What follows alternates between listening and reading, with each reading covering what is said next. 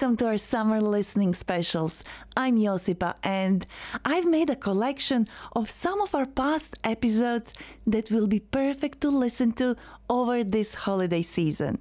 Something I love doing at this time of year is celebrating with my friends and eating loads of delicious food. I'm crazy about lamingtons, which are a famous Australian dessert. Have you tried them? This is a great episode because it has lots of really useful phrases to help you describe when you like or dislike something. We hope you love it. Ease into the English language and Australian life with SBS Learn English. Hi, welcome to the SBS Learn English podcast, where we help Australians to speak, understand and connect. My name is Josipa, and like you, I'm learning the English language. Today, we are learning different ways to say we like or dislike something. We'll also find out how the two most famous Australian desserts, lamingtons and pavlova, got their names. But before we get into all that, let me remind you that we have learning notes, quizzes and transcripts on our website, so you can keep learning after listening.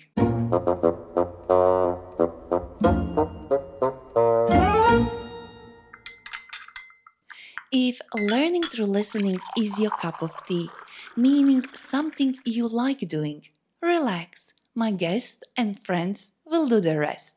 First, I want you to think about your favorite food. How could you tell someone that you like it? Listen to this conversation between Marianne and Alan as they talk about food they like. Lamingtons. Sponge cake dipped in chocolate and sprinkled with coconut. I adore them. My favourite is pavlova. I'm crazy about it. Yeah, pavlova is okay, but I prefer lamingtons. I'd take lamingtons over pavlova any day. Well, I've got a sweet tooth, so I enjoy most desserts. But I like pavlova best. We heard two very simple ways to say we like something. I adore it and I'm crazy about it. But we also heard two expressions we can use when we are comparing something we like with something else. Let's hear them again. I prefer lamingtons. I prefer lamingtons to pavlova. I prefer this to that. You say I prefer when you like one thing better than another. A more casual way to say the same thing is to use the expression we heard. I'd take lamingtons over pavlova any day. This means that you would prefer lamingtons instead of pavlova. You could use this for other things too. For example, I'd take vegetables over chocolate any day. Well, maybe you'd only say that if you were unusually healthy. I don't know who could possibly prefer vegetables over chocolate. Then Alan said, I like pavlova best. when you like something best, you like it better than anything else of a similar kind. Notice how we put the word best after the thing we like. We do the same thing when we say that we like something very much or a lot. For example, I love my cat very much, or I like reading a lot. In both examples, the words very much and a lot came after what we like.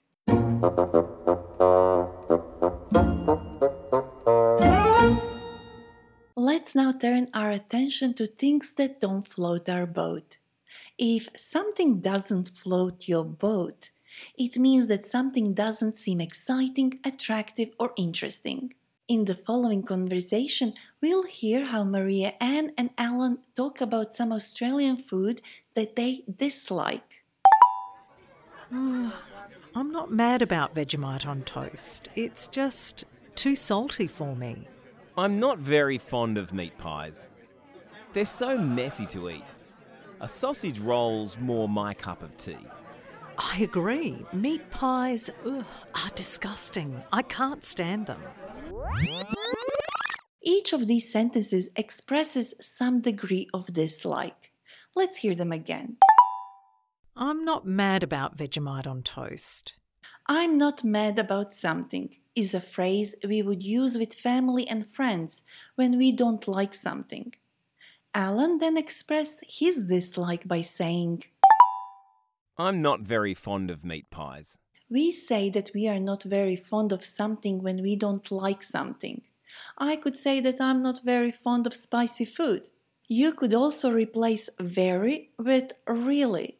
For example, I'm not really fond of spicy food. This is a slightly softer way to express dislike. You may use it if you don't want to offend someone. Let's move on. Sausage rolls are more my cup of tea. Of course, in Australia, the phrase cup of tea sometimes gets shortened just to cuppa. Remember what this phrase means? Yes, it means that you like something. Meat pies are disgusting. I can't stand them. Disgusting is a strong word that you can use if you don't like something so much that it makes you feel bad in your stomach. And it is normally used for food. Another strong way to say you don't like something is to say that you can't stand something. You can use this for food, things, or even people. For example, I can't stand my husband. He talks about himself all the time. Well, maybe we should stick to food. If talking about your food is your cuppa, you're gonna love my guest today. Massimiliano is a friend and colleague from SBS Italian, a mastermind behind a very successful podcast called The Ugly Ducklings of Italian Cuisine. Massimiliano, why the ugly ducklings? The Ugly Ducklings of Italian Cuisine is a fresh portrait of Italian food. We talk about ugly-looking food that people either detest or are mad about. You don't have to understand Italian to listen to this podcast. No, we have an English and Italian version, and they are both equally popular. People love talking about food, even if it's ugly-looking. I know you recently spent a lot of time researching Australian cultural food, and we've just been talking about lamingtons. Can you explain what they are and tell me how they got their name? Lamingtons are considered the national cake of Australia, and they got their name after Lord Lamington, a former governor of Queensland.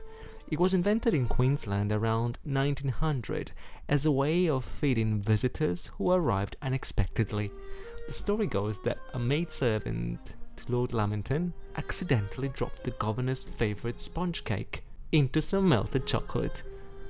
That made it rather messy and difficult to eat without getting chocolate all over the fingers. So Lord Lamington suggested that they dip the cake in coconut to cover the chocolate and make it much easier to eat.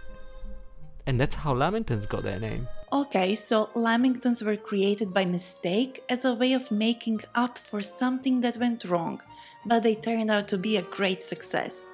And what about pavlova? Pavlova is another Australian classic dessert.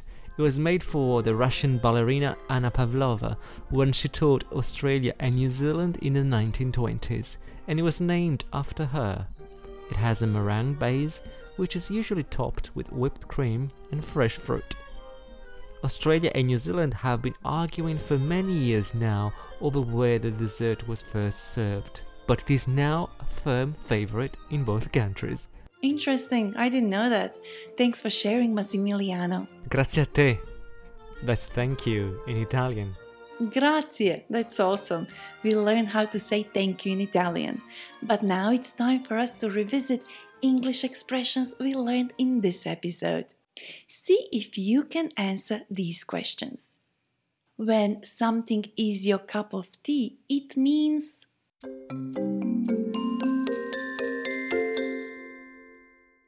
If something is your cup of tea, it means that you like doing it. Equally, you can say that something is not your cuppa when you're not very interested in that thing. If something doesn't float your boat, it means...